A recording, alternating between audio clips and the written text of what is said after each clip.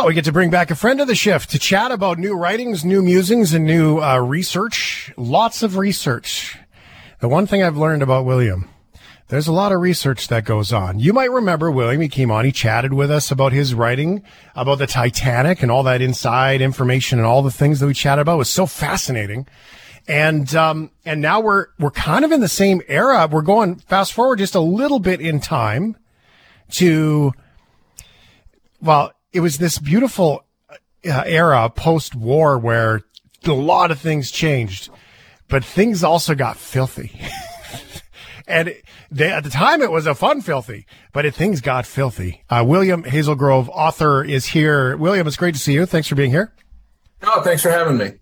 You got some new writing. Hey, The Great Gatsby. We fast forward to, isn't it? It's based on about 1922, but at the same time, it was originally written in 1925. What drew you to look into this book? I actually wrote a biography on Dickens, and this woman wrote this great biography about how he wrote The Christmas Carol. And so I got really intrigued about that. And my thought was, is there another great book that we all know with a story behind it that we don't know? And so I came to The Great Gatsby, and that's how I came up with, the book, Writing Gatsby, the real story of the writing of the greatest American novel. Yeah. So, I mean, you have me on the edge of my seat, William. What is the real? Well, let's talk about the fiction story first, and the basis of the fiction story, because not everybody knows The Great Gatsby, and some people might only remember it from a long time ago in school, kind of thing. So, what is the basics of The Great Gatsby? Okay, The Great Gatsby is actually this bootlegger on Long Island during the Roaring '20s, who basically has this dream of getting this golden girl, Daisy Buchanan, who's this very wealthy woman, and is married to Tom Buchanan.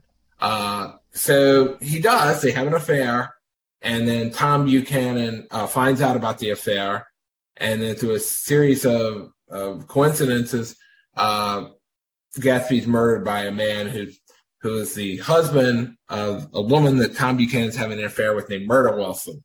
So this little tawdry tale of a bootlegger becomes really the summation of the American dream.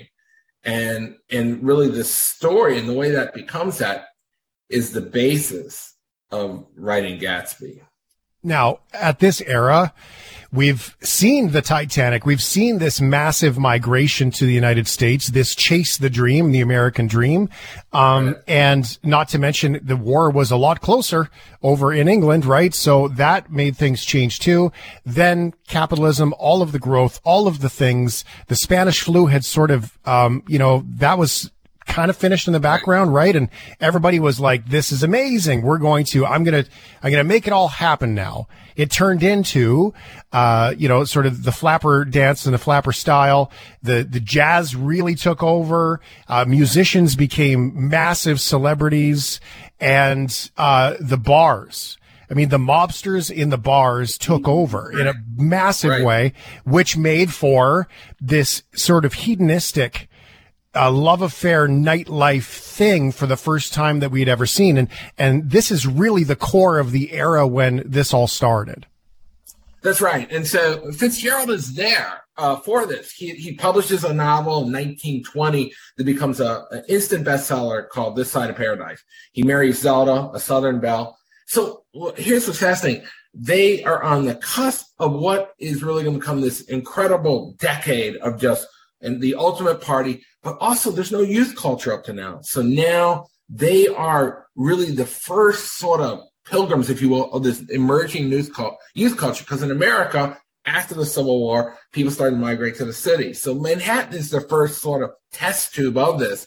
And Fitzgerald has these lavish parties, and all these people from New York come out to them. And so, he's sort of the toast of the town. And so he's able to take in all of this. He's written 2 books up to now, and he wants to get a third going, but he can't get going. Because of all these parties, and let's get it out there, Fitzgerald's an alcoholic. And so he decides in 1924 he's going to go to Europe, to the south of France, to the Riviera. He stakes himself about $7,000 to go write his epic third novel. It's a fair chunk of change back then. Oh, yeah. No, it was. And, he made his money not by his novels, but at this time, there's these things called the Slicks, which was the Saturday Evening Post mostly. And you could write a short story for them as a writer and get $4,000 for it. So he was making incredible money off these stories, but they were a grind. He had to grind them out. And at the end, he ended up writing 200 or 300 of them. And he always wanted to get to his novels. And so he finally gets some money ahead. Fitzgerald never, ever got ahead of his money, even though he made incredible money. This is America's preeminent author. He never, ever lived in a home. Really? He always rented hotels, even as a boy. All right. And really Gatsby begins there in St. Paul, Minnesota. Fitzgerald's father lost his job. His mother was a McQuillan who inherited money, but not enough really. And yet they lived among the rich on Summit Avenue. So he was always the poor boy looking in the keyhole to the rich. Right. And this is very much what will inform Gatsby. And Fitzgerald's writing is all this way of being the outsider and staring into this very privileged class. Now, is there evidence of that in the storyline of The Great Gatsby? Because when you look at the elements or chapters of the book, you do see things like the American dream. You've got the playmate. You've got the poor rich girls don't marry poor boys. Like, you've got all of these sort of elements that you're talking about in his life that seem to start to jumping off the cliff. I mean, you start to see these evidence of this, the real life that you're talking about come into some of the shell structure of this book. Oh, very much. That's what I discovered is that really Gatsby is Fitzgerald's life. He is the American dream. He wanted Zelda badly. She would not marry him initially because he had no money. He goes to New York. He gets his book published. He goes back to Montgomery and asks her to marry him. She says yes. And this is where you get that whole, you can't repeat the past. Of course you can, old sport, which is in Gatsby, because Fitzgerald believes he can recreate this very intense romance he had with his wife. And he has become famous and he has a certain amount of money. So now he's basically, all this gets mirrored in Gatsby. So what happens to Fitzgerald when he goes to the Riviera? Well, Zelda, who's sort of a wild child, Fitzgerald's writing, she has to occupy herself. She meets this Eduardo Jozan, this very handsome aviator, and she starts to spend time with him while Fitzgerald's writing, and she has an affair. Okay, this affair, while Fitzgerald's writing, bangs into the novel, because at one point the novel's going one way. Well, Zelda then confronts Fitzgerald and says, hey, I want a divorce. Mm-hmm. I want a divorce. And he says, no, you can't have a divorce. And in fact, he locks her in her room at this point. And this gets transmuted into the novel between Daisy and Gatsby. Right. This confrontation that occurs at the Palazzo Hotel, this famous confrontation where Gatsby is sort of unrobed, if you will. Tom Buchanan says, you're nothing but a bootlegger. Right. You have this money, but you're not like us, which is a huge theme in Gatsby, this American concept that we can be anything we want. We can go from the working class up, because Gatsby was a poor boy from Minnesota, his farmer. He just created this persona, which is very American, right? Is that you can create this other person. You can become somebody else. No social security numbers, no identity problems. If you want to be somebody else, you can be it. So really, you're right on. Fitzgerald's life is being transmuted into Gatsby. And also, Zelda is the living personification of a character for him. He created the flapper, and that's Zelda. So, but in this, there's a couple of threads that I want to just touch on.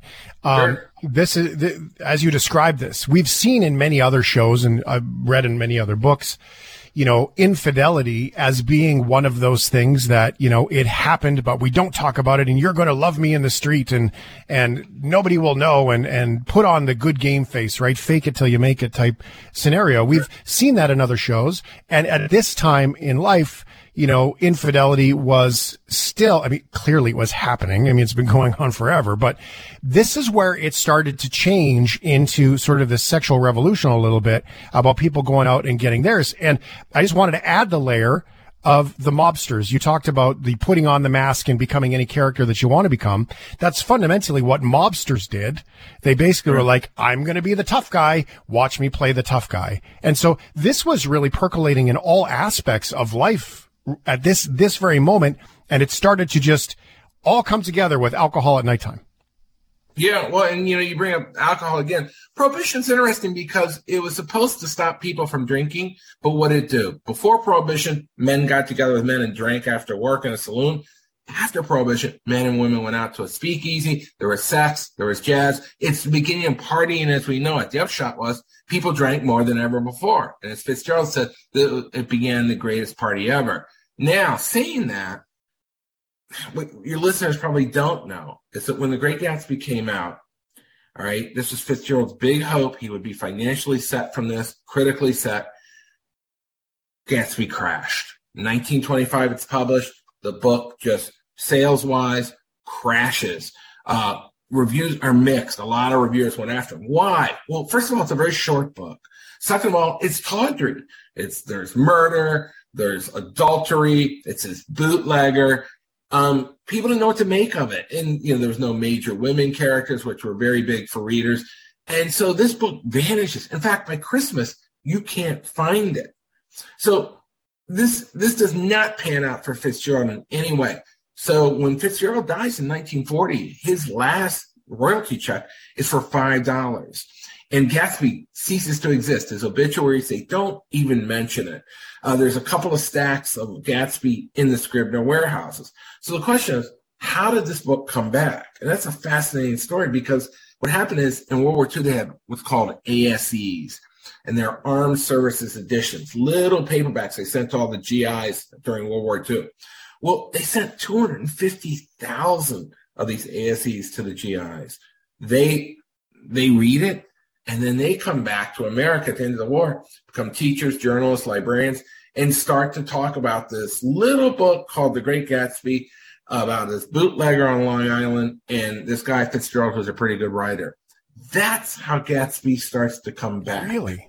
So it was actually an oops. Do you think it failed because he wrote from that small urban bubble that while it was very popular and most of the country, most of the continent was still the rural people that wouldn't get the debauchery that was happening in the cities at nighttime? Absolutely. You hit it right on. He was writing ahead of his time. He was writing what we would know as mass culture, celebrity culture. But you're right, it was teeny then. Also, he had elevated his style.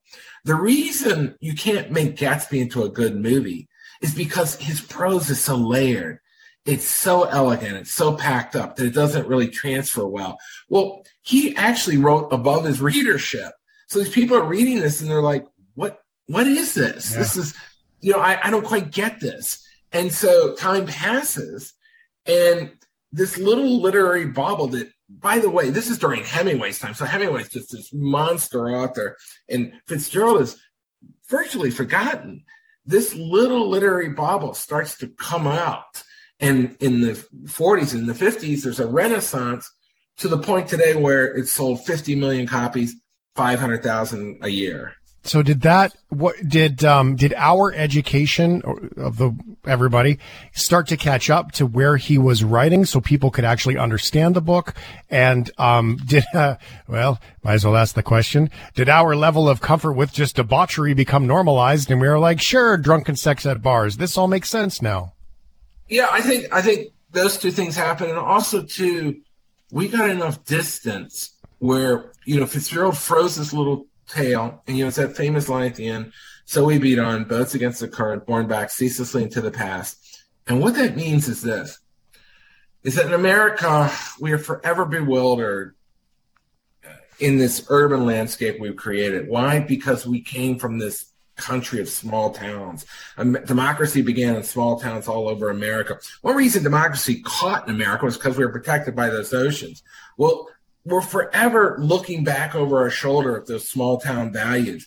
So we beat on boats against the current, borne back ceaselessly into the past. So as we, reach further, we're always sort of haunted by what's past. And Fitzgerald nailed that. He nailed the underside of the American dream, which has this sort of darkness that runs under it, of getting the golden girl, of becoming rich and famous. We see this all the time now played out in real time with celebrities and people, where we're like, wow, they have everything. Why did they OD? Why did these bad things happen to them? Well, because, it's a bit of a canard. It's a red herring. That's not really the answer to happiness. So he saw that in the American dream, in this urban landscape, of this early urban landscape of New York. Because it was happening to him? Like he saw that it was unfold, like it was unraveling right in front of him? Exactly. Yeah. He wrote in real time. It happened to him because after Gatsby, his marriage was over. Yeah. After 1925, Zelda didn't leave him, but, she had no life after that. She had a nervous breakdown in 1930. She was institutionalized all the way up to her death after that. He had to go to Hollywood to write for a while. Again, he was drinking. And he died he was 44. He died in 1940.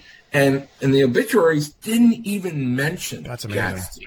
Well, they didn't even mention it. Do we see that this is, how this unfolds in his life? I mean, it was unraveling in front of him, and the way you describe it with making a bunch of money, it almost seems like it didn't matter what you did. Call it maybe a metaphor for America, a metaphor for capitalism. You could do whatever you want. There was never enough money. There was always human nature. It didn't matter what you did. There was more to what was going on than just dollars and status, that maybe it led into the fact that, the humanity part still needs to be there, or else it all unravels anyway. Was that evident? Absolutely. I mean, what Fitzgerald nailed was that the American dream is not just a monetary dream, although many times it's thrown that way. It's really a cultural dream. It's being able to have time with your kids, have a happy life, have a little bit of leisure time, have some pleasure in your work. It's really more of a cultural dream, but it's been sold to people as a materialistic dream. Mm-hmm. And Fitzgerald was onto this because this is what he went after. This is, he did become rich and famous. He did get the golden girl, but he lost it all too. And as did Gatsby. There's a scene when Gatsby is shot by Myrtle Wilson's husband, and he dies in his pool. And there's a great line in Gatsby where he says, Gatsby must have that moment looked up and realized how grotesque a rose is, or how grotesque the light is on the water, because he had lost the dream that gives color to life. He lost illusion, if you will. And this is what also Fitzgerald lost. So it's very much about this, losing that luster to life, and then seeing what it was. So again, it's a very bittersweet tale, but it nails the American dream. And by the way, Fitzgerald, in the last year of his life, went looking for his book in bookstores with a woman named Sheila Graham. And nobody had it. And he said, do you have any demand for this F. Scott Fitzgerald? And they're like, no, not at all. Well, you said something that really stays with me, William. The book is called Writing Gatsby. William Hazelgrove is our guest, a friend of the shift. I do love our conversations. And here's where you've inspired me in this. You said that he lost the illusion, and yet such tragedy in perhaps just finding the truth. Yes, absolutely. That's absolutely true. I love it. I mean, that's really what Gatsby is all about. And when you strip it down, and when you see, if your listeners see the movie, see the 2013 film, that's the better one. But that's really what it is. Thanks for being here. Appreciate it. Absolutely. Thanks. All right. Thank you for having me. Take care, brother. We'll talk to you soon.